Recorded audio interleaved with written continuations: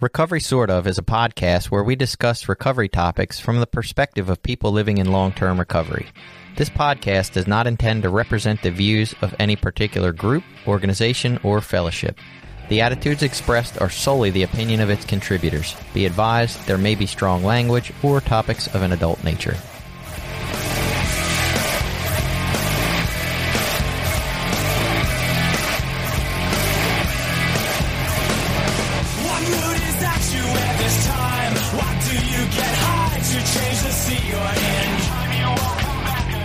Welcome back. It's Recovery Sort Of. I am Jason, a guy who believes in free drugs for everyone. And I'm Billy. I'm a person in long-term recovery. And I'm Jenny, and I'm a person in long-term recovery too. And we are going to be talking about an article that comes from our media, but that is about a new program of harm reduction methods in Vancouver, and we will get around to that just shortly. But we do have some recap to go through. So we got some feedback. Somebody said we should do an episode, this was Holly actually, on being sick in recovery. Not necessarily long-term illness, but rather the average colds, etc. that you get. She's ill with a cold at the moment, and the symptoms mimic withdrawal, and it is a mind fuck. I struggled with that a lot in my recovery, like probably the first 8-10 years, I don't know. But yeah, I always, every time I was sick, that was like the most pressing time in my mind where I thought, drugs would fix this. Because it did. It felt just like being, having that kind of dope sick, ill feeling. I'm wondering, I guess that doesn't apply to alcohol. Did you get sick feeling when you didn't have alcohol? Not like you guys did. So maybe that's like a heroin specific problem. Yeah. I don't ever hear about people like smoking weed and getting sick. And I've never, when I'm sick, I've always felt like I'm sick. And I've been through heroin withdrawal, but I just didn't make that correlation. Maybe it's like an inability to tolerate that illness feeling, or that, I don't know.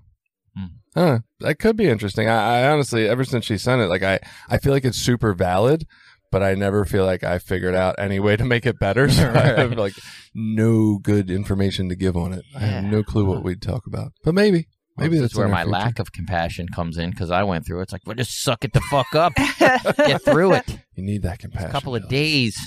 Ain't gonna kill you. Another person. So this is on Spotify, I guess. We get to put up the question, what topic would you like to hear more about? And they can answer. So somebody used that method to reach us and answer, but it wasn't about a topic. And they are, apparently their name is Music Dreams, which is kind of cool. I will say again, I love your podcast. Very helpful. And I laugh throughout these. Thanks again. So thank you, Music Dreams. Oh, we're hilarious. We hope we're funny. Yeah. We laugh at each other. So. Yeah, that's for sure. Another piece of feedback we got from Stephanie, who did an episode with us at one point a long time ago. You were here. Was I? I think. Is she the mom?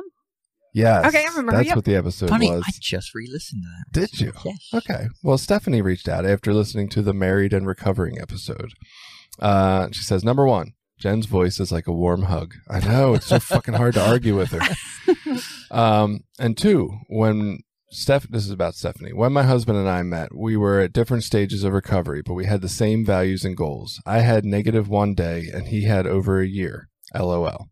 But we both had the same goals, so it was easy to stay on the same page most of the time. And when we went through tough times, it wasn't the end of the world, and we made it back without burning it all down. She said it was awesome to hear the different perspectives, and once again, she was wrong about a few things, and that's great. Thanks to you guys.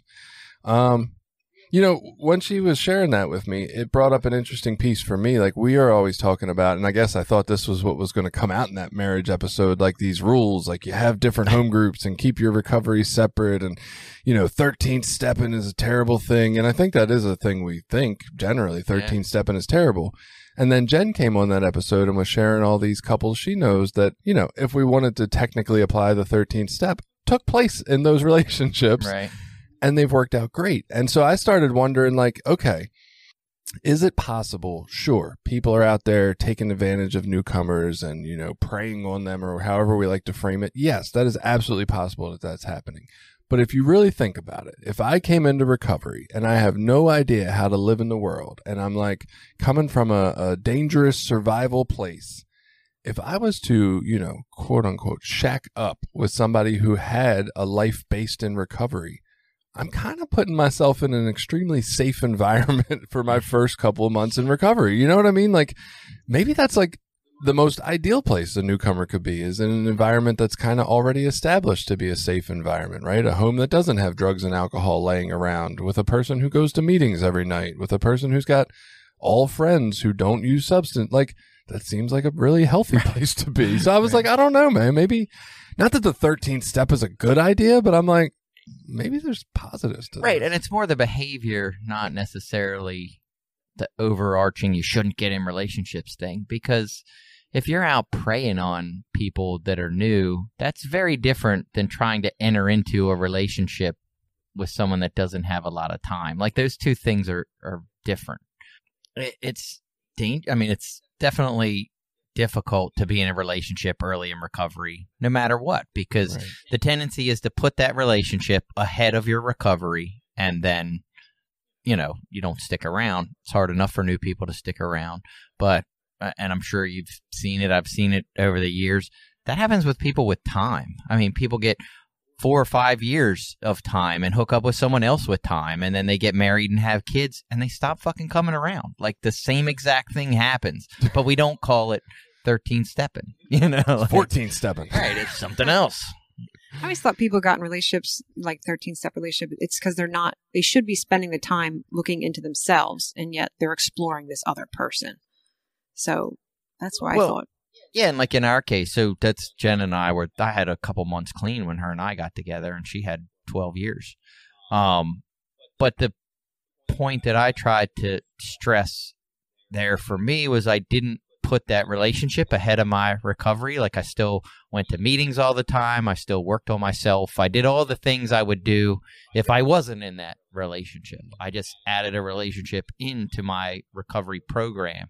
I didn't supplement my recovery program with that relationship. And that's why you're a winner. Yeah, that's why it worked. I don't know. I guess this could be a whole nother side conversation, right? Which maybe we do need an episode on the 13th step, but this idea of, like, we say people are preying on newcomers. And when you say that, you're picturing this, like, I don't know. Maybe you're not picturing this. This is what I'm picturing. I'm picturing this, like, older guy. He sits in his basement, and, like, he's got these pictures on his wall, like, plotting out, like, oh yeah, she came in this day. She's got 6 days. That's probably a good target next, right? You know what I mean? Like, it seems so convoluted when we talk about it, like preying on people. And, like, really, in my understanding, what's going on more than that is that you have an individual that really struggles to tolerate life and feelings and their nervous system, and they go with what works for them, whatever coping method has ever brought relief. And that happens to be new relationships or sex. And so they run through new relationships and sex, trying to keep recreating that relieving feeling. So it's not like this terrible monster out here plotting to steal our little girls, right? It's more just somebody who's trying to interact. They are there. That's the scary part. But I don't know. Does that even exist? Or 100%. I don't know. We talk off air. I can tell you a few of them. Okay. I mean, there's, those people exist too. And unfortunately, we're in a fellowship with a lot of mentally not well people and people that are emotionally not well. So they make some really predatory type decisions like those. I guess my take on it is just looking at it from the outside. What looks like a predator and prey situation is probably a lot more just this person doesn't know how to handle their life, and this brings them a sense of relief. Like, that's why we do things. We do them because they feel good. I don't think it looks in that person's brain and body the way we're picturing it looking from outside of the view. That's, I guess, my take on it, but I don't want to get too lost in that. Yeah. Well, somebody with 10 years, like sobriety or clean time, that doesn't make them sane. They could still be very deep in their sickness, just because they're abstinent from substances. Right. So that happens, believe it or not. But I think the idea is more of a you should know better kind of thing. Like, if you're that person, you could go to prostitutes or somewhere else? Why are you going to prey on young, new, vulnerable people that are coming into our fellowship? Like, it's not, the idea isn't that you have a sexual issue, so that makes you a horrible person. It's that you're, and it goes back to the compassion thing. Like, this is our tribe, this is our group, and we're supposed to be protecting and loving each other because we're all the same. And yet you're a person that's going to come in here and take advantage of, you know, That's weaker, funny because not weaker, but you know, that sounds like, oh, well, we got to take care of our own. But those sex workers that haven't made it in here yet, go ahead and use that sword. Yes. Now, I guess the thing that's interesting is you talked about we think people should know better, and yet one of the pieces of literature that always stuck out to me, and I want to say it's in the Step Working Guide, maybe not, but it says, are you plagued by the idea that you should know better? And what I've always taken out of that is that knowing better has never been our fucking answer. We knew better before we got into drugs. I knew heroin and cocaine and shooting it into my veins was a terrible idea, but knowing better never fixed me. So it's interesting that we say once we get to recovery, oh, well, knowing better now should have fixed you. You should have stopped doing that. I don't know that we say it should have fixed you, but there's certain behaviors, like you don't just be like, well, you're sick, so that's fine. You know what I mean? Like if you're stealing the home group money, we don't just go, oh, well, you're fine. You can keep being the treasurer. Just keep stealing the money. That's fine. Like you say, no, you have some issues there you need to address. You know what I mean? We're going to try to protect ourselves from you because you do this. We should try to do it without judgment and like, hey, that's what we do. We fucking steal money. You know, we can do it with empathy and love, but you don't fucking hand them the keys and the bag of money again and go, we'll do better next time. You know, no bad people, just bad actions. Right. Well, I want to move on to this next comment because it's good for me. So Dave, who's joined us for a couple of conversations, one of them, the most recently, the spiritual bypassing topic, which was a really good episode. He commented on our YouTube a couple weeks ago and said, nice guns, Jason. So, thank you, Dave. I appreciate someone noticing. Dave's like hugging a rock too. So it feels even better coming from him. I'm not going to lie. He's a solid dude. So now the really interesting one that I am curious of your guys' takes on it. So disappointed in your episode on the AA Big Book, especially the 2 wives. I found your comments based on ignorance, being a wife, and a long-term Al-Anon member. This chapter, while it does use old-fashioned language, is solid advice for partners or wives of alcoholics. Often an alcoholic will use their partner in numerous ways to keep the illness strong and continue to drink, so the advice given is helping partners to avoid being part of that. I nagged, scolded, threatened, left him, came back, begged. A huge range of strategies, and nothing worked to get him sober because his drinking wasn't about me or within my control. I couldn't love him sober or hate him sober. What I didn't realize was that I was part of the cycle. There's an interesting pamphlet maybe you should read to help you make more informed statements. A merry-go-round called Denial. The wives or partners of alcoholics are often quite sick too, and often addicted to their partners and the drama and misery that surrounds them. So this advice is the BIGNOR. Maybe that's supposed to be Big Book. This advice in the Big Book is given to the recovering drinker, and it's about navigating this new family situation. It's of its time, but I was able to relate to it this time, to my life, my relationship, and my family, and it worked for us and many others. This fellowship has given many addicts and alcoholics their lives back. Interesting that they say addicts. Has given many alcoholics and addicts their lives back, and also their families get a chance to recover from the trauma. Please consider your words carefully. If your words had influenced my recovering alcoholic partner, then my family would not have the peace and love it's had for the last 10 years. Please be careful and do your research. You seem like an intelligent enough person. Thank you. So, I mean, what I do appreciate is that this is more of a thoughtful comment instead of just saying that was a dumb episode, that was stupid, the Big Book is great. Like there's actual thought and super thoughtful comment. Mm-hmm. Yeah, no. So I appreciate that. And, you know, even though it seems slightly backhanded, you seem like an intelligent enough person was nice. But I don't know. I guess. So can I just say, I would need to re-listen to the episode. I mean, for me, it was, the issues were around the old-timey language and this sort of sexist idea that the alcoholic was always the male and that the stay-at-home person was always the female. Like, to me, that was kind of what I thought we were laughing at most. It wasn't necessarily specifically the information in how to handle it. If they updated it with partner or spouse or whatever and took out some of the gender-specific roles and gender-specific stuff, and updated some of the, or some of the words that were, I can't remember some of the funny old-timey words that they use at the moment. Sock hop. Yeah, it was sock hop or what was the party? Teetotaling and, these weird old-timey terms. I love that one. But, yeah, so there's a lot of great information in the big book. Well, and coming from that standpoint of what you're saying, like, this is great that it helped a wife of someone in AA, right? Her situation kind of matches what I guess it would have looked like in 1939.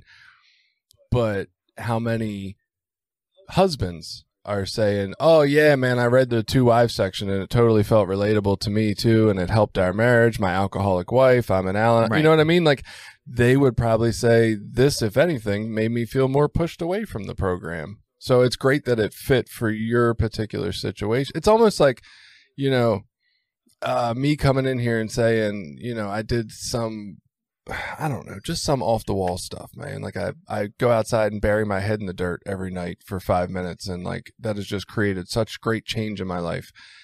Maybe it did, but that doesn't necessarily mean it's a practice that we all want to go out and do, right? Or maybe it was just me setting a routine and a goal, and then I did it. And that's the part of it that actually mattered. And it wasn't actually having my head in the dirt that made any difference at all. You know what I mean? Like, it's just claiming that something worked because it worked for one person, or it worked for me, or worked for 1 million people. That's great. But what if it didn't work for 30 million at the same time? I feel like we forget to look at the other aspect. Like, hey, this worked for millions, but what about the countless millions that it didn't work for because it's the way it is? Right. I mean, and again, I thought when we kind of joked about it, it was about maybe updating it or changing it in a way that was more inclusive and more helpful for more people. Like, it doesn't mean that information's bad. It's just maybe limited or presented in a way that there was some information that was bad, though. I remember, you're more familiar. So but like, I think Jason pointed out, like, there was one tip in there that was like, don't leave your husband. Yes, exactly. Like, and like, back in those days, like, if your husband hit you, it's because, you were sass mouthing him or whatever, like, right, right. And so that doesn't fly today. You don't. Sass No, I'm totally on board with Jenny. Yeah. Like, I think a lot of it was the fact that it's not inclusive, for sure, the wording. But there was also the aspect of, like, I seriously, as a therapist, questioned some of the fucking guidance in there. I was like, this is setting people up to get hurt if they follow this. Because I read it before we did that episode. I'd have to go back and read it again. Yeah, I don't remember the specifics either. And that's where I think I would challenge this individual personally. Like, okay, fine, you don't think the language needs to be updated? That's fine. I think that hinders people from getting the information in 2022. Maybe you don't. That's okay. We disagree. But I would definitely challenge them that some of that information really seems dangerous in the light of the world we live in today. And that's where I'm like, I just can't get on board with saying 2 wives is a positive section the way it's written. If they rewrote it, if it was 2 partners, if it had, hey, make sure you protect yourself first before you worry about your fucking alcoholic partner, then maybe I'm on board. But the way it's written, yeah. So I appreciate your comment. I love the comment. I enjoy this kind of conversation. So right, and thank you for writing in. There was a couple little jabs in there, but I don't think I'm giving bad information. But I appreciate the check. Right, gave me time to rethink about it. So thank you guys, as always, for the feedback. We love it. It helps us understand what we're doing and tackle these subjects from maybe places we didn't think about. So, all right, on to the topic of the day. Vancouver, Canada, forefront of, like, at least in our Western environment, doing what we would consider wild, crazy new ideas to see what can help the opioid epidemic, right? They're tired of seeing people die from overdoses, and I guess it seems, at least in that region of Canada, if not in Canada in general, maybe there's not as much pressure because they're not the number one country in the world. They don't have to be like the world's leaders or anything. So they can just kind of play around with shit and see if it works, I feel like. Better than the U.S. can. Like, we feel like we have to hold on to this moral standpoint or something. Are we the moral police of the world? We try to be, yes. Yeah, I mean, we dictate to other countries' drug policies and stuff based off money and financing to them for, I believe there's there used to be some things in place to where if your country ever decriminalized drugs or legalized drugs, we would reduce funding or say we wouldn't support you and not give financial. So, yes, there's some of that goes on too. The difference in Canada, too, is the socialized medicine. So the government is more in charge of how it's spending that. They have more money to play with, right? To decide. So who wants to describe the fentanyl dispensary? Well, can I also just mention briefly, too, if that book In the Realm of Hungry Ghosts, that's actually written from a doctor that worked in that whole area of Vancouver. And it gave a pretty interesting insight from I'm going to say an outsider point of view. He's not an outsider, but he's not an addict either. It wasn't an addict who's giving you their representation of something. This is a medical doctor who worked in that environment and his experience. And it isn't specifically about this topic, but it gives you some insight into what's going on in that part of the country and their country. And it's interesting, as a guy who's not a drug addict, he does identify so much with the process of obsession and compulsion in his life in different ways. His is like classical music, and he kind of jokes throughout the thing of like, how can this be as bad? And yet he has all these similar feelings and ways of acting and sneaking and like hiding his CD purchases of classical music from his wife. Some of the criticisms of the book were that he tried to relate in that way, and that people found that offensive because if you're a heroin addict who's like spending all your money, that which I found funny because I didn't take it offensive at all as an addict. I thought like it's a person trying to relate, trying to connect. See, I felt like it was even more than that because, and the author's name is Gabor Mate, for anybody who's interested in reading any of his work. He's got a pretty good book on ADHD as well. And another book that he just wrote that I haven't read yet. But it feels like that was part of his process of coming to this place of compassion, was identifying was being able to realize that like every human, if they look hard enough, has this behavior mechanism. It's just that some of us, I guess, don't need the escape in as drastic a form, maybe. And I feel like that's what led him to see, like, we need to address this differently because we're all kind of like this. So anyway, not to get too far off, but that's a good book to give you some point of reference for what's some pretty major harm reduction strategies that they're trying in Canada. Well, and the people we talked to were from that general vicinity. I don't know that they were directly in Vancouver on that episode that we did. What was that even about? I don't know. It was about harm reduction methods and how they feel like the abstinence voice doesn't have enough voice in this area. So who wants to describe the program? I mean, it's not... Oh, you guys are looking at me. Jenny's going to report for us. Thank you. Well, I hope I do a good job. I wasn't prepared for this part, but so we'll mansplain anywhere you okay. We'll fix it. Appreciate that, guys. So the city of Vancouver has a space, like an indoor space, and people, I'm not sure how they qualify for the program, can come in and get fentanyl dose 4 times a day to maintain just prevent withdrawal. And it's a clean environment, and I think they have to... So the drug dose is measured. I'm not sure how they test to see how much you need, but I remember... It's near the end of the article. I think they talk about they start you at a pretty low one, but then they monitor you over time, and like they bump it up to where it prevents the withdrawal symptoms from happening. Okay. Yeah, I think that's similar to what they do with methadone as well. You go in and you figure out what your dose is, and it's individualized. Right.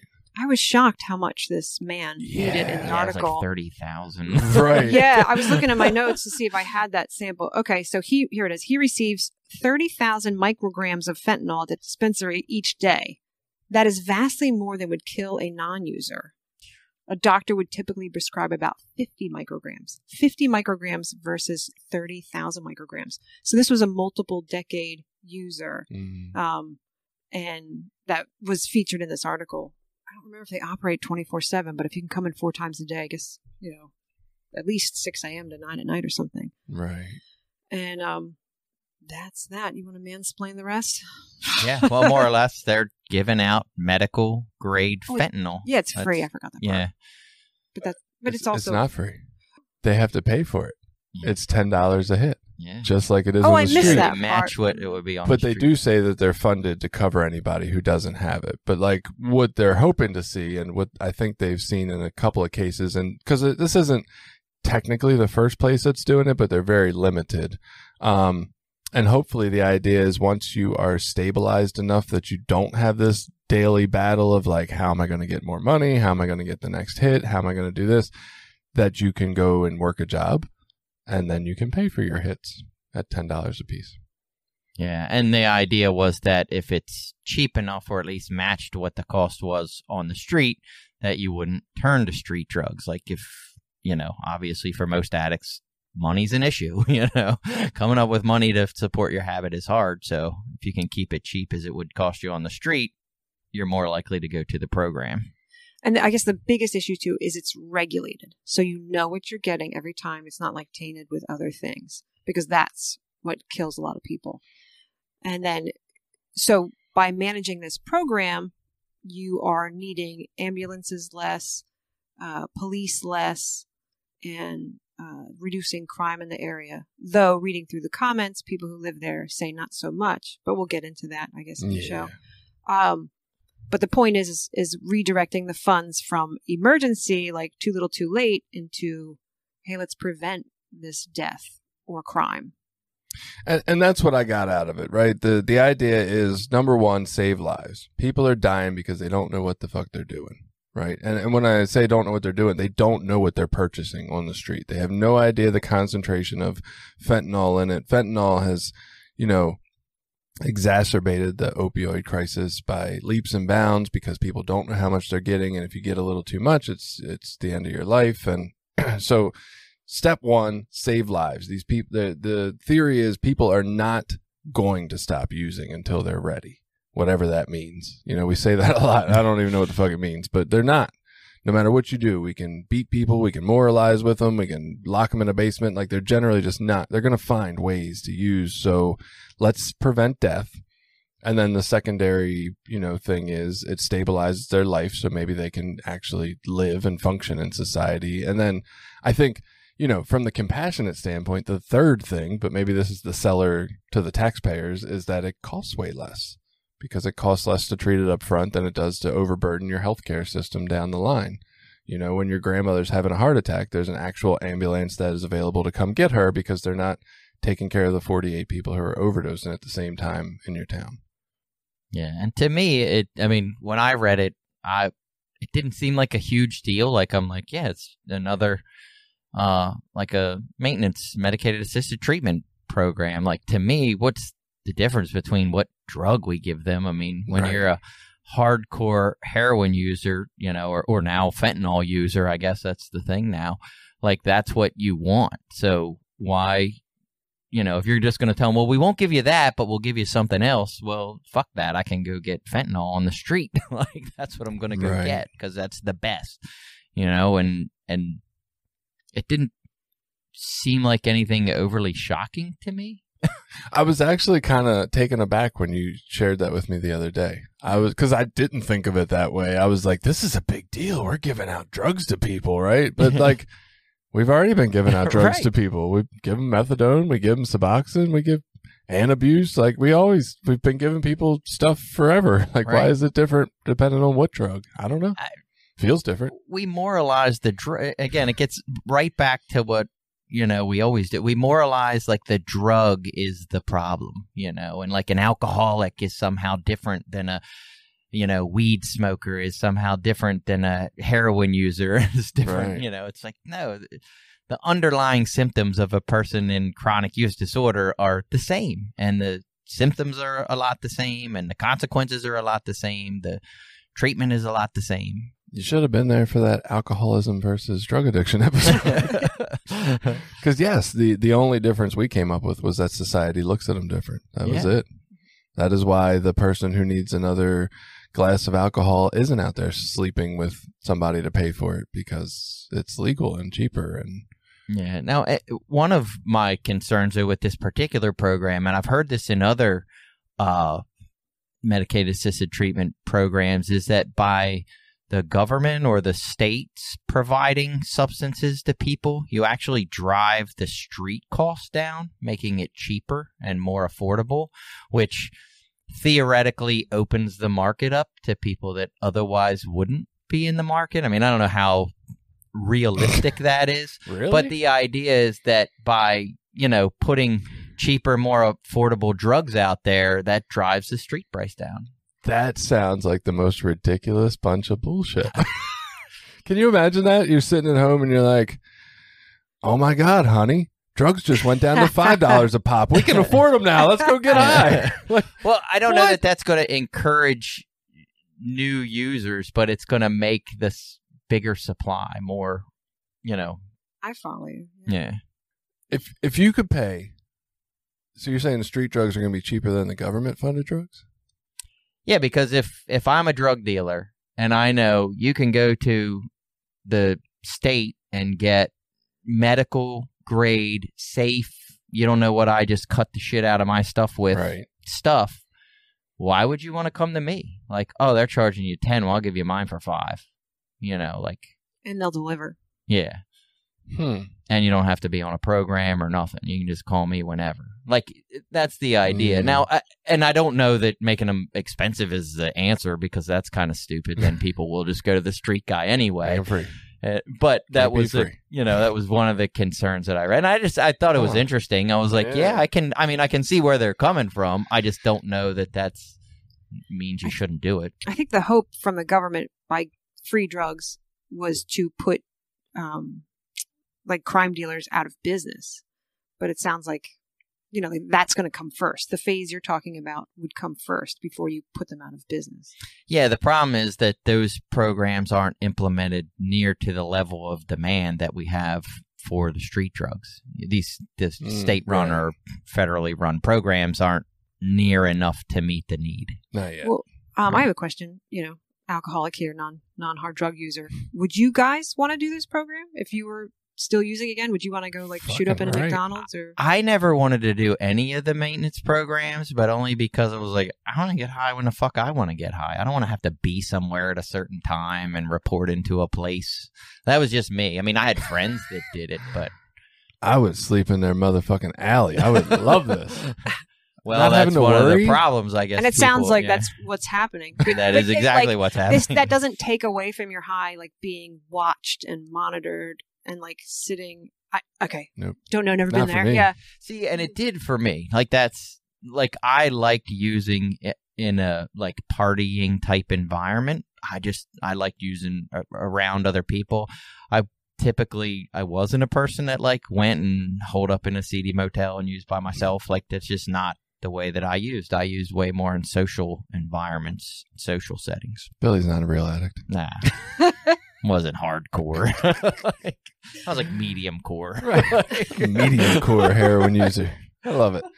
I don't know. I'm picturing if I knew, if say the food industry was not regulated and McDonald's had burgers for $5, but you weren't really sure what the fuck they were making them out of, or for all we know it's Soylent Green, who knows. And then the government steps in and they're like, man, there's a lot of unsafe burger eating going on, people are fucking dying, we're going to create US Burgers. That's the new fast food joint, and our burgers are $10, but it's definitely safe. I'm probably going for the safe burgers as long as I can afford it. Right. I'm not choosing. I'm I don't know about that $5 burger. What the fuck am I getting? But what if the McDonald's had a Funland, but there's no Funland at the government? I mean, joint? does McDonald's ice cream machine work? Because then maybe I'm going there. Maybe I'm getting that shake that I don't know what's actually in it. Who knows? Or just, again, without knowing the specifics in this case, like, can I just go there whenever I need to or want to? Like, or are there limited times and hours? And again, they are saying you get four doses a day. Right.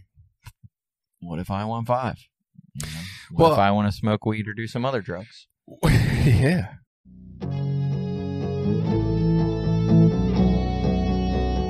This episode has been brought to you in part by Voices of Hope, Inc., a nonprofit recovery organization made up of people in recovery, family members, and allies.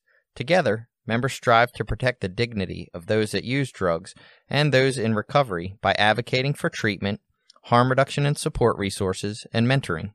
Please visit us at www.voicesofhopemaryland.org and consider donating to our cause.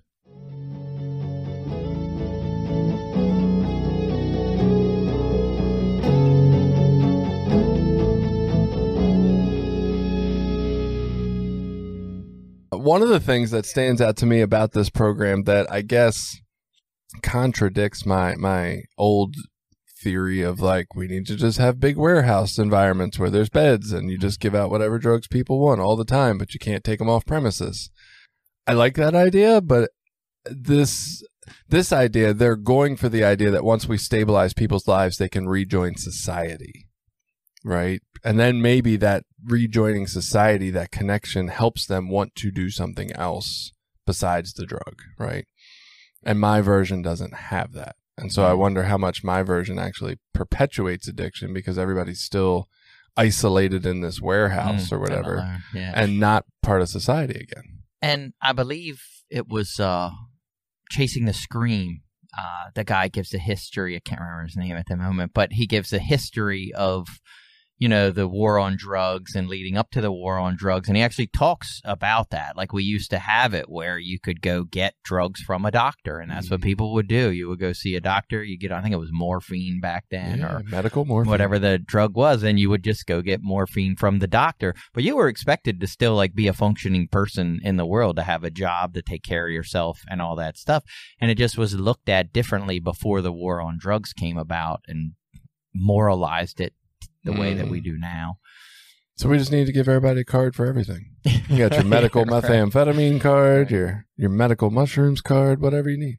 Well, and just some things I thought about. I don't know, like, I guess because it's the biggest overdose risk, but we tend to talk about like maintenance programs or like this type of program to keep people from overdosing from fentanyl, but they really seem to only address opiate-specific disorders. They don't address other forms of addiction as much, and so when we look at maintenance programs or any MATs or whatever, I don't know that they're a solution to addiction in general. They're more of a limiter on opiate overdoses. Right. Like, unless I think wording that's important because addiction still happens in all these other ways, whether it's sex or alcohol or, cocaine or now it's Adderall and a lot of those kind of drugs. Those people are still dying and suffering as well.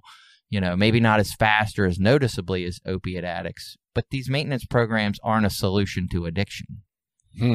I think that is a good point. I was trying to think through it when you were saying that. I'm like, well, alcohol doesn't need it because it's already monitored by the government and available for purchase. So I feel like that doesn't need a replacement therapy because it's already legal. Marijuana, I'm just trying to picture marijuana maintenance program. Like, what? Isn't that what we have now? Right. I'm like, marijuana's not harmful. You don't need to fucking worry about that one. That is like, how would you have like a cocaine or metham? Like, I'm picturing uppers because that's the ones who like have a strong addictive quality to the nature of how they operate in the body, and yet don't tend to have like that physical withdrawal worry about, your medical health. You know what I mean? Like, you can come off of cocaine and you're not going to die. Like, that's not what happens in cocaine withdrawal, but you don't die coming off of opiates either. You die using them. I thought you could possibly have seizures or something coming off of opiates, and that's why the detox had to be so monitored. Could be, but that's not most. Majority of the death. I mean, you can die overdosing from anything because your heart could stop, but Right. it's just not what's common. Is this an issue too? Like, one of the comments kind of alluded to this, like from the article, was that this is how we treat the poor people. We give them maintenance programs. Like if it was a cocaine user, that, that's more like addiction for people who have money, and they would go to like a rehab and get help that way. And this is just kind of like, this is one of the comments was like, this is how we treat our poor people instead of giving them real recovery help. So this becomes one of my criticisms, and I am a huge supporter of harm reduction and harm reduction strategies and techniques. The idea kind of first came up on our interview that we did with the people from Canada, and it's that just providing harm reduction with no sort of recovery involved is not helpful. Like, that's actually, to use the word enabling, which I kind of hate that word, but you're just enabling someone or just allowing someone to use freely until they die. And like, I never looked at my drug dealer who was providing me with drugs and maybe needles or whatever else I needed to get high and thought they have compassion for me because they're giving me drugs, So if we just have these programs that are like, hey, here's some needles, here's some drugs, have at it, have fun. I don't know that that's I mean, I get where the idea is right. The idea is we want to save people's lives. But if you're not trying to lift them up out of that or provide some sort of recovery supports, whether that's, maybe your recovery supports aren't abstinence-based. Maybe your recovery supports are, hey, we think you need to talk to just this guy, a therapist, even call him a therapist, whatever. You need to check in with Joe once a week so that Joe can just talk to you, see how you're doing, make sure you're healthy, make sure you don't have any wounds, just whatever. There are different little interventions you could do with that. But I don't think just handing people drugs and saying, hey, here you go, use, that's good. Like, I think that's not enough. And then you're like, Joe who? Joe Mama. That's who you got to talk to, boy. Get your shit together. But I think that's the danger of, if we just say, yeah, here's some people, just give them some drugs, they'll be okay. Like, no, we need to provide treatment services, no matter if they are poor people, or obviously if you have money, typically more resources are available. Mm-hmm. And are we providing those same resources to the people that are on these types of programs so that they can get the same kind of, mental health or whatever is there are other holdups. Maybe it's financial stuff. Maybe it's housing. Is Vancouver doing that? Is it so? I hope that this place in Vancouver is also offering alternatives to the way out. One of the big arguments against this article when we were reading the comments was who's going to hire these people if they're using drugs 4 times a day. They want to help them get on their own feet by getting work, but who's going to hire somebody who's high? Hmm. What kind of work could they really do? And I'm just playing devil's advocate here. I see a lot of high people working at jobs. They could do our podcast. Right. They'd be great. And I'm just playing devil's advocate because I'm pro harm reduction. Right. But seriously, like the one dude in the article using 30,000 micrograms a day, what kind of work could he really do? I mean, I know you have to start somewhere, but we really need a total package. Like, this is nice, but how do we it's got to fit into a bigger puzzle. When they talk about these programs, the idea is that you're not supposed to be like, he shouldn't be nodding out high when he walks out of the door. And it's the same with methadone or whatever, at least the way that they're presented, is that the right word? Like the way that they're presented is, we just want to get you stable. Like, the idea isn't to get you so fucking high that you can't move, Okay, so the idea is that you stabilize, and that way you're able to function. Because when you're in a severe withdrawal, like, you don't even want to get the fuck out of bed. Like, you hurt, you're sore, you're unable to do much. So I'm kind of dumb because I didn't actually know that. Like, we're just getting, like, not having used like opiates myself, like, I didn't know that we're just getting to like a place of stability, so I think with me as an example, educating the public is part of this. We need to do part of that solution. Like, tell the employers, like, they can they can work, if they got in a partnership with, certain like warehouse jobs or whatever, like they can work. We're just getting them high enough to like, is that even the right word? High enough? We're just getting them stable so they're not in dope sick withdrawal. Right. And someone coming in new who's coming off the streets, who has no coping skills, who is in a severe place of trauma and stuff, like they might need to be high as fuck. Like that might be what they need for hopefully temporarily, like, but again, there should be some goal of like stabilization, reintegration into society. How can we sort of help navigate those things? What are your needs? And when those pieces aren't there, that's to me where harm reduction can get a little muddy, because there are places, the more, I'm going to say radical harm reduction places are just like, no, you just fucking give them like whatever they need to use with no judgment, no criticism, no strings attached, no nothing. You just, here, this is for you. Go live how you want to live.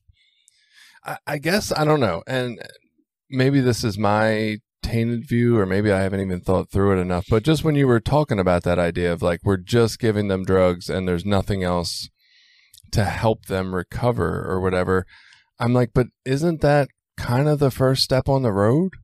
Like, just to get them stabilized? Like, maybe, you introduce it. You're like, hey, look, we've got these modes of recovery, right? There's total abstinence over there. We have 12-step programs or SMART or recovery Dharma that can help you achieve those. And some of those could also help if you're just interested in a more moderation attempt, like possibly SMART recovery or recovery Dharma could assist you with that. Like maybe they're okay with that and they don't have specific rules about abstinence or clean time. But then there's these other methods like where we provide, maintenance medications, and maybe just stabilizing someone is enough. Like maybe once, I don't know, I'm picturing, and God forbid, I cannot for the life of me picture what it would have been like if somebody was just giving me what I needed drug-wise throughout my day. As much as I wanted. Well, I can't picture what it would have been like, but I feel like my entire day was centered around how do I get more? And if it didn't have to be, there's a fuck ton of room in there for like, well, what else do I want to do? And I guess to me, that's like, well, okay, maybe that is step one. And they heard you talk about the other things, right? Maybe they get there and they want that eventually, but just getting them to feel like they can get through a day and they don't have to have the total 24-hour focus on how to get more of this to get through the day. I feel like that opens up a lot of space to be a first step in recovery. Oh, 100%. Yeah, and I guess maybe I didn't say that well, but that's exactly what I mean with the guy that's on the 30,000 whatever's a day. Like maybe that's where he needs to be to stabilize for now.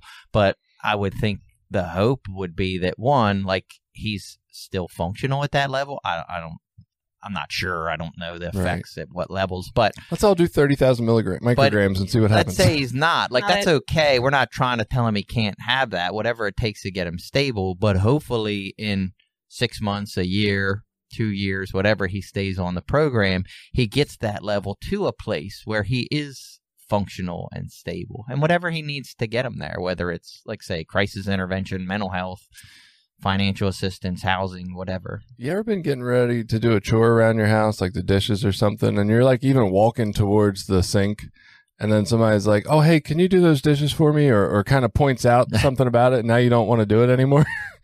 It's that same idea, right? As humans, we have a thing called counter will. It's the best name we've come up for it, but it makes sense. When somebody wants to put what they want onto you, there's a desire not to anymore.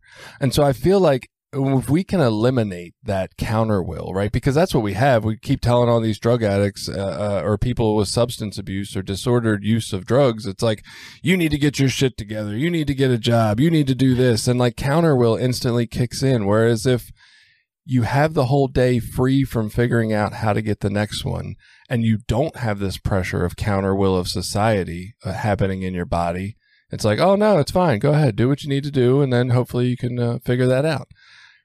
I feel like that gives you more room to figure out either A, that you want to do something different, or that B, maybe you really don't like the way drugs affect your life.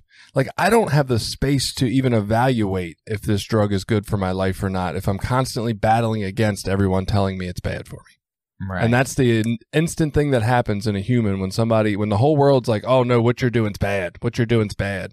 you lose the space to discover that for yourself. You're just constantly fighting. No, it's fine. It's good. It's what I need. And I believe that's some of the ideas behind the more person-centered care. Like, you talk to the individual and say, well, what do you want? Like, what are your goals? Where are you trying to be? Maybe your goal in the next year is to get your fucking driver's license. That's it.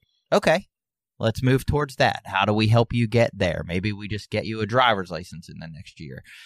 You know, you let them pick what their goals are. I mean, and unfortunately, I'm just a person that believes, like, there's going to be some people that just want to be high as fuck all the time and don't want to participate in society. And Can we just do that? And we have that. I mean, don't say we have that now, but I'll talk to people like at my job about some of this, because we currently have some homeless people kind of living in the woods behind my work. It's very recent. And we're on the end of this industrial park. And this lady who looks like a mom or somebody comes and fucking drops them off all the time and brings stuff out to them, and they're fairly young looking people. And so we'll get into conversations about some of that. And the people at work, they want to call the fucking cops and all this stuff. And I'm just like, can't we just leave them alone? It's not even our property. They aren't hurting anybody. They aren't bothering anything. We have cameras up here. If they come steal anything or do anything, we'll have it on camera. Like, why the fuck? Like, it's terrible. Like, that's a tragedy to me. It's compassion. And, you know, the people at work want to, like, moralize them and fucking kick them out of the woods. They got to go somewhere else. I'm like, we're at the end of a fucking industrial park. There's nothing back here. There's swamp back there. They're back living in a fucking swamp. Like, but I try to express to them, like, they have just, like, they're like, why don't they go to a program or a homeless shelter? All those things come with rules and check-in times, and you're in a room maybe with 30 or 40 or 50 other people, and you don't have any privacy or any space. You know, they're going to search through your shit when you come in every day. Like, some people just don't want to go through all that. Like, it's a hassle. Like, they'd rather go live in the fucking woods and be left alone. And, I mean, to me, it seems kind of sad. I'm sure that's not their ideal situation. But if that's where they are, do we really have to punish them more? Like, that seems so wrong. Well, there you go. You can tell your boss that in his efforts to make the world a better place, which he believes in, he needs some compassion training at work. I'm going to go buy one of them tiny houses and fucking drag it out there in the woods for him. Like, here, at least it's going to be wintertime. Compassion is contagious, so you'll be spreading it. Oh, they would fucking burn my car. I would get in trouble. They're already trying to get them out. Oh, they're sure they're going to come steal all our shit, and they're sure they're from the methadone place down the street, and all these judgments they make. Compassion training. I guess, you know, where we were talking about with that, like, reading some of these comments, it's troubling to see healthcare workers and a government facilitate addiction like this. You know, preventing overdoses is important, but it cannot be the sole objective in the larger battle against addiction. The goal should be to lead these people back to healthy, productive, and happy lives. Giving away free fentanyl does nothing to really help them. That's where, like, I kind of disagree with that comment, because I think it can be the stepping stone, right? Do we want places along the way where they're interacting with people and where people are being kind to them and where treatment is being mentioned here and there as an option? Yes, but why are we trying to force that you need to get back to this healthy, productive, and happy life? Like, why is productivity number one in all our, well, capitalism, that's why, but it's like, why do we even have to be productive? Why can't we just live and be happy? And why do we get to choose what happiness is? Right. And you do see, I mean, I'm going to say a little more of that with the idea nowadays that's, you know, become trendy and popular of, like, living off the grid and being out, you know, in nature and not being dependent on, you know, credit and the energy source and the food system. Like, we are starting to get some hints that, like, hey, maybe this machine that we've created isn't the only way to do things right. Like, maybe there are some alternatives, and maybe that's what some of these people wanted. Like, they don't want to be a part of our society or what we're doing here, and can't that be okay? Like, why don't we have, like, alternative societies available? You know what I mean? Like, oh, hey, you guys just want to live off the grid? We totally got a state for that. Like, just drive out to fucking wherever. Freeloaders. We got a state where people who just want to live off the land live. They're paying their fair share.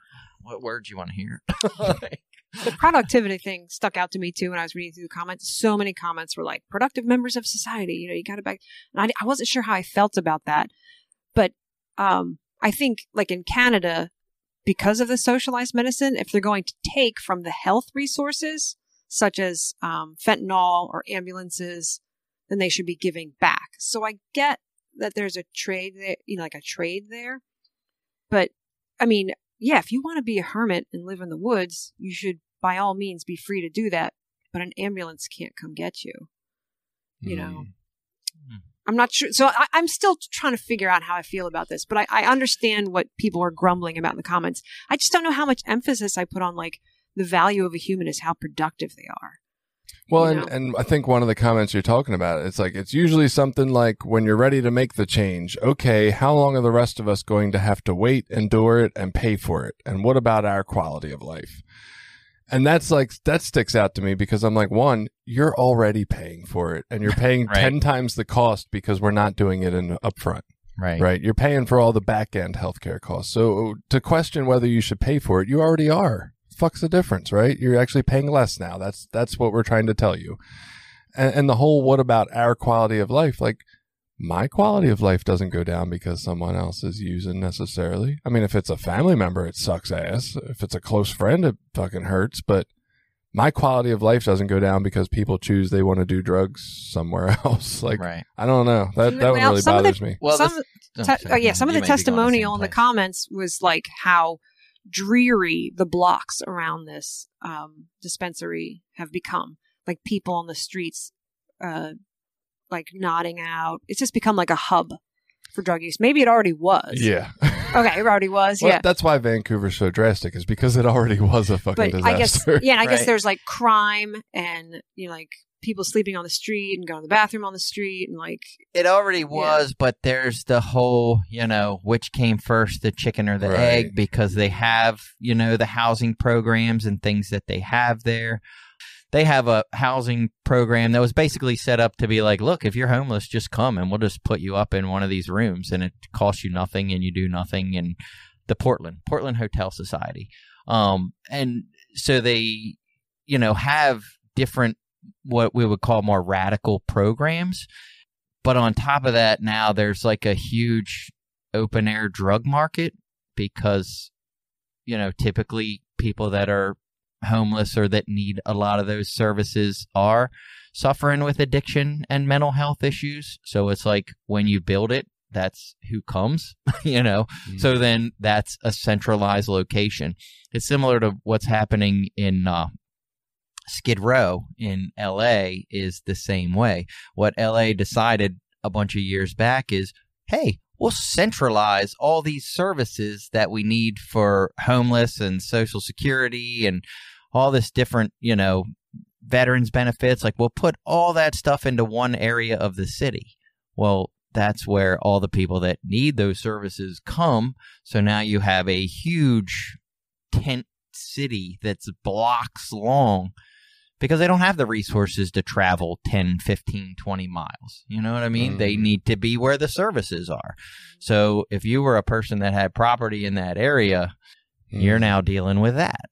Yeah, there's not, besides the, my version of the warehouse off in the distance that nobody ever has to be bothered with, but, that has its own drawbacks. There is a consequence to that. But I guess what these people are seeing, and there was a comment about how while the person's area that they've been living in for a long time didn't look any different, there was less crime. And that's what I thought was the fascinating one. They're like, yeah, it still looks pretty rough, when you come into my part of town, but there is way less crime because of all the, not just from this particular intervention, but all the interventions, right? The place to live, and you don't have to be, quote unquote clean to live there. Like, you can just live there for no good reason and use and do whatever you want lifestyle. Like, those kind of things have created this environment that people don't need to be participating in as much criminal activity to get what they're looking to get out of their life. And so, I mean, I think there is that portion of it. Like, crime does, if you give everybody the drugs they need, there's no crime. There's really, like, literally almost no crime, because that's what crime is around. It's around getting money for more, or selling it, or getting it, or possessing it, or that's what everybody's locked up for. Yeah. And there's something to be said for, there are consequences to having a huge society that has a lot of needs and resources. Like when we talk about gas prices right now that are super high, everybody bitches and complains about gas prices, but yet we haven't built a refinery in this country since the 1970s. They can't really build one because we've set the regulations to be so difficult, and every single person's like, yeah, well, I don't fucking want one in my neighborhood. Like, I'd love cheap gas, but you can't build a fucking refinery 2 miles from me. Fuck that. I'm going to fight you every step of the way. And unfortunately, when we have these big societies with lots of people, like mental health, substance use, traumatic experiences, PTSD, like all that comes with it. And to just say, well, that's fine, but it needs to go somewhere else. That seems to be the attitude. Like, we can be compassionate over there. It's not my backyard. Right. I want to read this comment. Vancouver did the math. This was a comment on the New York Times article. Vancouver did the math. Cheaper to provide addicts drugs and set up de facto government zone ghettos than provide the support the addicts need and possibly raise taxes. So, some of the observations I read in the comments were that, one, this is just like a small Band-Aid on the problem because you need the whole system to support someone in recovery. And the other part was that politicians are saying yes to dispensaries because people like it. It's, people are like, oh, good, you're trying, but it's actually not solving the problem. Like, it's a political thing, and it's setting up this person called government zone ghettos. Well, solving the problem to me is interesting because that's part of the reason I brought up the different types of addiction. Mm-hmm. Not everyone that's a heroin addict wants to be on a maintenance program. Some people do, and that's fine. I'm not trying to judge them, but some people do want to be the fuck off and they want to be abstinent, and that's fine too. Like, none of these is a one size fits all gonna fix the fucking opiate problem. That's so true. When we have this conversation, we should stop calling it addiction. This is just like opiates. Right. This is This is a treatment for opiate use disorder, is what this is. That's all that it is. It's not, now again, if there is a recovery program attached to it in some way, shape, or form, then you might be able to call it recovery. But this is treatment. We get these words all intertwined, but this is treatment for opiate use disorder, like a medical treatment for an opiate use disorder. Mm-hmm. Recovery can mean a whole lot of things and typically encompasses a lot of the services that comment made. And I think the two of those things together are the best situation. One without the other is sort of pointless. Well, and I do think we as a society, especially people maybe not as in the mix as people like us, they're just your average everyday guy out there or gal. Normies. Yeah. There is not going to be this thing that comes along that solves or fixes addiction. Right. It's just not going to happen. There's not going to be a pill. There's not going to be a practice. It's not going to be prisons. It's not going to be free drugs. None of this is going to solve the problem of addiction. That is like a whole other, if there is a quote unquote solution for this, it's going to be in like changing the way we are as a society fundamentally on a level over like 100 years. That's going to be the solution. So I'm hoping for aliens. That's what I feel. Similarly about are going to come crime. back. I mean, me personally, I feel similarly about crime. Crime isn't about bad people. It's about typically poor people that are desperate to try to survive, and so they're doing what they got to do. And there's some other types of crime, that are different, but right. The large part of people that are in these types of situations committing crimes are just desperate. Well, I guess I just think maybe if we can move away from this idea that we're going to solve the problem, right? Maybe we can attack some of the separate little problems. Like, hey, first, let's just stop people from dying because that's a great fucking priority, right? And then from there, let's think about other things that can possibly shift to make an environment where these people might want to stop, right? Maybe let's motivate them to want to be part of it. If you talk about systems theory and family therapy, we always have the scapegoat, right? One of the children in that family dynamic is the scapegoat. They're the ones who are causing all the problems according to everyone else in the family. But the therapy world views that as they are the person who can't tolerate the dysfunction in the family system as a whole and is going to speak up for everybody about it. Like, other people can ignore it. They can just, well, I'm just going to work. I'll leave that family dysfunction at home, whatever. They have their escapes. But this one individual is like, no, I'm just not going to tolerate this. And I'm going to say what nobody else is saying. Even though it doesn't look like that, it just looks like they're causing problems. And so to me, that's exactly what's happening with this. Like, a lot of us in society are willing to overlook the ways that we don't act very family oriented or very nicely towards others, right? We ignore fucking homeless people. We ignore all the problems in the world. We don't help our struggling neighbors, whatever it is. And these people are like those scapegoat children who are, screaming in a way, there's a fucking problem in the way we live, and the rest of us are just kind of ignoring it. And I think, it was that idea was kind of proposed in the realm of Hungry Ghosts, right? They're like the people who are unwilling to tolerate this way we live, and most of us go along with it. So the burden's on all of us is what I'm trying to get at, right? You don't fix that family system by helping that scapegoat child get better. You fix the whole system. Everybody's got a part to play in acting differently that creates things. And I mean, I have watched this in my house. My daughter was obviously the scapegoat, right? Running away, doing all kind of crazy behaviors. And we have had a family fucking shift, all of us. And she's now back home with us and things are going well. And it's like, damn, was it all her all along, right? It sure seemed like it when it was going on. But maybe it was all of us and we all had to change a little to make it work. And I guess I just view this problem the same way. These aren't terrible people. These are people screaming that there is something fucking wrong with the way we live. Yeah. And I guess this goes more towards the compassion. Like, at what level do we all feel a responsibility to help make our communities better? I don't know. There's not that's an individualized answer. And for some people, it's fucking nothing. I don't owe anyone anything. They need to pull themselves up by their bootstraps. I would argue that that's, I think, what we've been trying for a while, and that doesn't fucking work, Yeah. Or at least overall it's not worked. Or maybe it's not. And again, maybe I'm wrong. It's worked for some people. There are a few people that come out of those situations.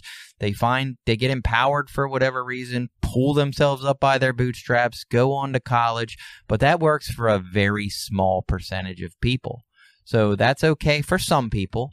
Some people are going to need a maintenance program. Some people are going to need an abstinence program. Some people just need some mental health addressed, and then they'll be okay. Mm-hmm. And some people are just going to use till they fucking die. Like, that's just, it's a broad problem that comes from a lot of places, and there's going to be a lot of solutions. Yes. This idea that we look at this is better, or that's better, or that doesn't work, or this works, they can all work if they're done right. And here's what you need to know in that, people. You can either spend 10 times the amount of money trying to pay taxes that supports your local hospital situation and jails and all these things, and also have some of these people who are just going to use forever coming and stealing off your fucking front lawn. Right. And you'll feel morally right. Yeah. Or you can pay 1/10 of that price and just give them drugs. Right. Right. And then they don't steal your shit. I don't know. Like, why do we have such strong opinions about what other people need to do? Out of fear. Yes, fear. So do you think that what's going on in Vancouver, is this still an experiment, or is this like fact? This scene. So it's hard to say because maintenance programs are so, I don't want to say dependent, but they're the evidence is so dependent on the program itself. Like, what is the program set up to do? And how do we measure successes? What is a success? What is a failure? Because I know, like, around here on some maintenance programs, you can be on a maintenance program and you can still come in and test dirty for other drugs and continue on that maintenance program. So, does that just mean, okay, you're better because you're doing less street heroin, but you're still doing street heroin, so your risk of death is still very high. You know what I mean? So is that a success or not? And I don't know. I'm not saying it is or isn't. Right. I'm just saying it gets complicated on what are we saying is a success. Or are they a success just because they've been on a maintenance program for a year? I don't... Yeah. it's tricky, it's tricky. But I think any of these programs that are supplemented with some sort of care and compassionate interventions for recovery are going to benefit. I think there's evidence to that. And if you're looking at just research, I mean, they've done some of these pilot programs. This is, again, another pilot program. It's only like there's 100. Yeah, it's like 100 people it can hold. So there is evidence that these types of programs have shown in, these trials to at least, if nothing else, lessen overdose deaths. Yeah. Right. So that's why they keep implementing them and keep trying them and keep grabbing the research. But I feel like even to call them a success, like some of the comments say, like, the idea of success that's laid out in this article is addicts who've been using for decades and still have no jobs and aren't doing anything. And they're like, well, that's not success. Well, and it's like, well, what are we measuring? Is it just the fact that we're keeping people alive? Because there's definitely people in the comments who, and I'm not saying that they're shitty people from this perspective, but they're like, why? People should suffer from their own consequences. That's what works. Well, and in fairness, I wonder that sometimes too. I mean, I can't parse out how much of the legal consequences or, that stuff, moral failures that I felt, whatever, I hate to say it that way, but the shame and guilt that I felt from, being moralized, like, I don't know how much that contributed to my desire to change my life. I can't honestly say. And I don't know that moralizing and shaming people is right. I don't think that's right. Yeah. But it's like that pain does motivate some kind of change. It does, but I feel like every time, and I'm with you, I can't go back in my life and do something different. So I can't know for sure. But when I look back at when consequences have helped me change, it's when the consequence felt bad for me, not when other people said, this is bad, here, you're going to be punished for it. Right? Like, nothing I did as a child that I got punished for that I thought was fine because I was just having a good time. Never did I think, oh, I've learned my lesson from that. I learned I don't want to get caught next time. Right. Right? It's only when I encountered that thing of like, oh, this doesn't feel good for me. That's when I've changed. And that's why I feel like this whole idea of consequences falls short. Like, somebody else putting me in prison for something I didn't think there was a problem with, that didn't make me think I need to be different. It made me think I didn't like prison, but. And for myself, a large part of, like, I knew, or, quote unquote knew what I was doing was wrong, and it didn't feel good, and it didn't feel like the way that I wanted to live. But nobody was proposing things that felt helpful, or no one was asking me, hey, what are you trying to do here? Like, all it felt like people were saying was like, look, just stop doing these drugs and go get a fucking job. And, and it was, I can't go to treatment for 30 days. And when you get out, don't get high anymore and you'll be fine. And it's like, well, duh, thanks. That way of living fucking hurts. Like, right. That sucks. I feel like I'm in pain and I don't want to feel like this. And when I take this substance, I feel better. And if your only solution is stop taking the fucking substance, I'll take the consequences. Yeah, some opponents to this program say that normalizing drug use ends the stigma and shame of addiction. And there's there's big movements to end the stigma and shame of addiction, but they think that will keep people in addiction. And I don't know that that's true, but by like a certain amount of stigma or shame should be attached to addiction to motivate people to get out. And I don't know how. I think, I'm sorry not to cut you off, but I think people worry, also confuse addiction and drug use. You know what I mean? Like, to me, there isn't necessarily anything wrong with people that can use drugs and function in society. Like, that should be okay. I don't know why that, but I think we tend to think, oh, if you do cocaine, you're a fucking addict who has a problem. Like, people... I'd argue the heroin thing. People say there's recreational heroin users. I'm not saying they don't exist. I'll report back when I try. Yeah. I don't know that, I'm just saying I never met one or saw one. I know people that recreationally drank or recreationally smoke weed or whatever. Those are a little easier to pick out. But just because someone does illegal drugs doesn't make them an addict. I want to walk you guys down this kind of thought experiment thing that happened to me and see if we can wrap it around to change our view on this, or maybe change somebody else's view. Okay. So I I read this article headline it was a couple months ago, and it said something about like research has found that most suicides aren't attributed to mental health. And I thought it sounded absurd. I was like, who the fuck takes their life in their right mind, right? Who would not see that like this feeling won't last or it'll get better or life is worth living, whatever. I'm like, you would have to be suffering from a mental health crisis to want to end your life, right? So I was like really fascinated. So I asked my coworkers in our little online chat, I was like, what do y'all think about this? We talked it through a little bit and we kind of came up with this example of like, okay, so who could take their life and everybody in the U.S. would kind of think, oh, I get it. That makes sense to me, right? When could we ever have that instance? And we thought of like a prisoner of war. Okay, you're a prisoner of war. You're getting brutally and viciously tortured every day for a year. And you decide you'd rather not be here and you end your life. And we felt like pretty much everybody in the U.S. is going to agree with that. Like, oh, I get that. Right? You're getting brutally tortured, of course. Yeah, with no hope of it ending. Totally understand why you would take your life. That's sane. It's a sane decision now. Why do we think that anybody that takes their own life isn't also being tortured brutally every day and in that level of pain?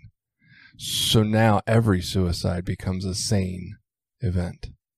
Because obviously, if they're feeling that same internal feeling that the person who's a prisoner of war, who's getting brutally tortured, having their teeth pulled out, their fingernails ripped, right? So everybody that commits suicide must be doing a sane thing. And I felt like that shift in that was like, oh, fuck. And I feel like that kind of applies to this. Like we have this moralistic view that suicide is wrong, right? But it's because we can't see the unspeakable pain that people are in, even though we understand it when it's given an external situation.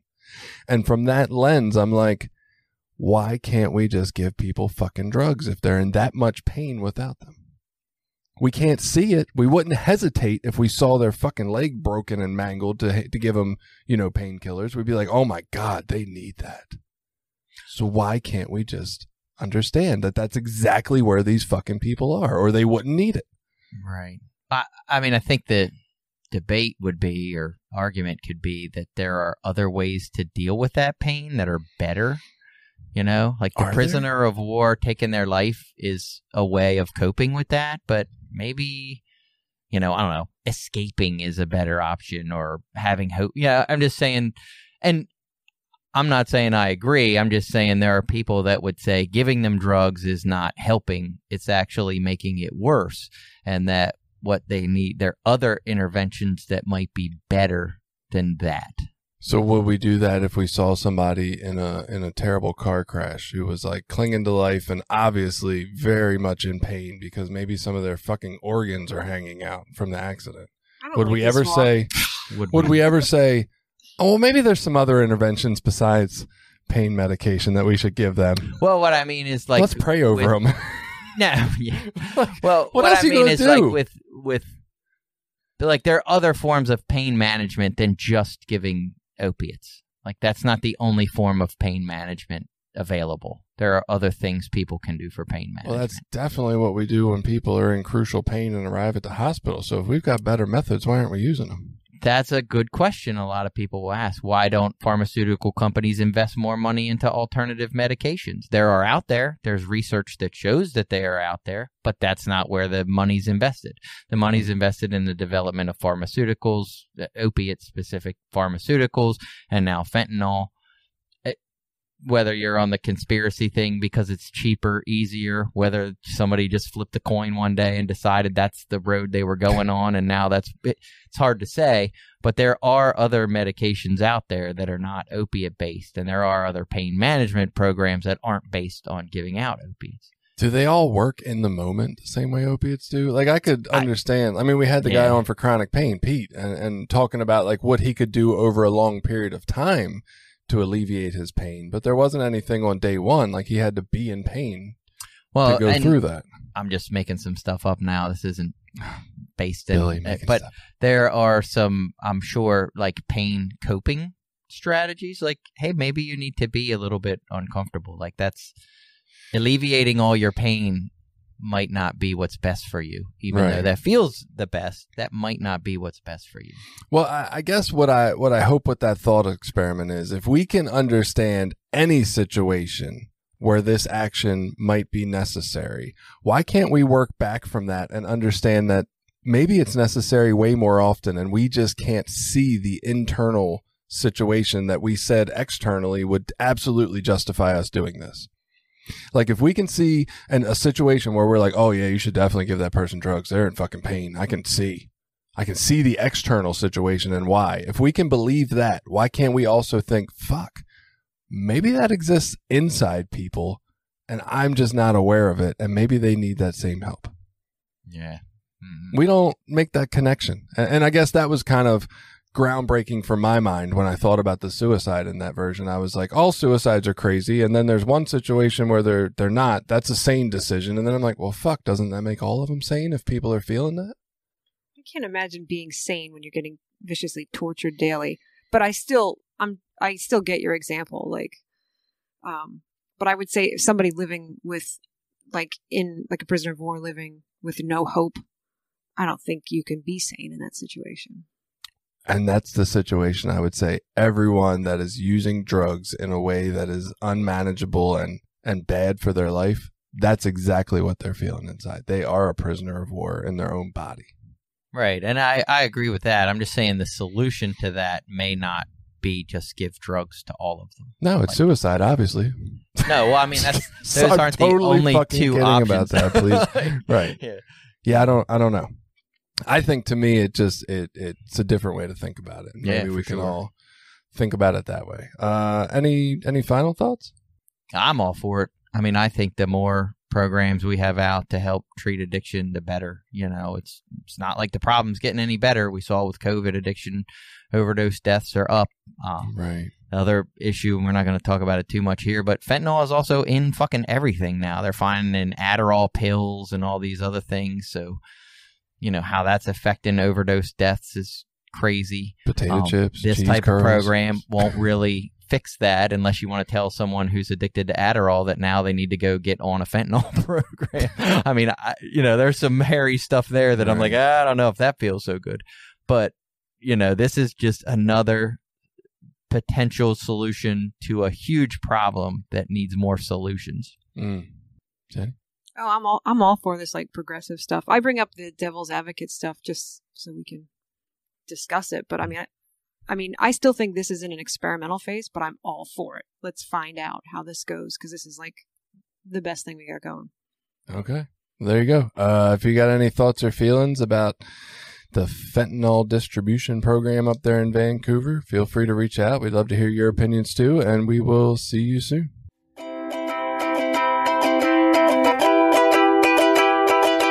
Did you like this episode? Share it with people you think might get something out of it. Check out the rest of our episodes at recoverysortof.com. Also, while you're there, you can find ways to link up with us on Facebook, Twitter, Instagram, Reddit, YouTube, anything. We're always looking for new ideas. Got an idea you want us to look into? Reach out to us.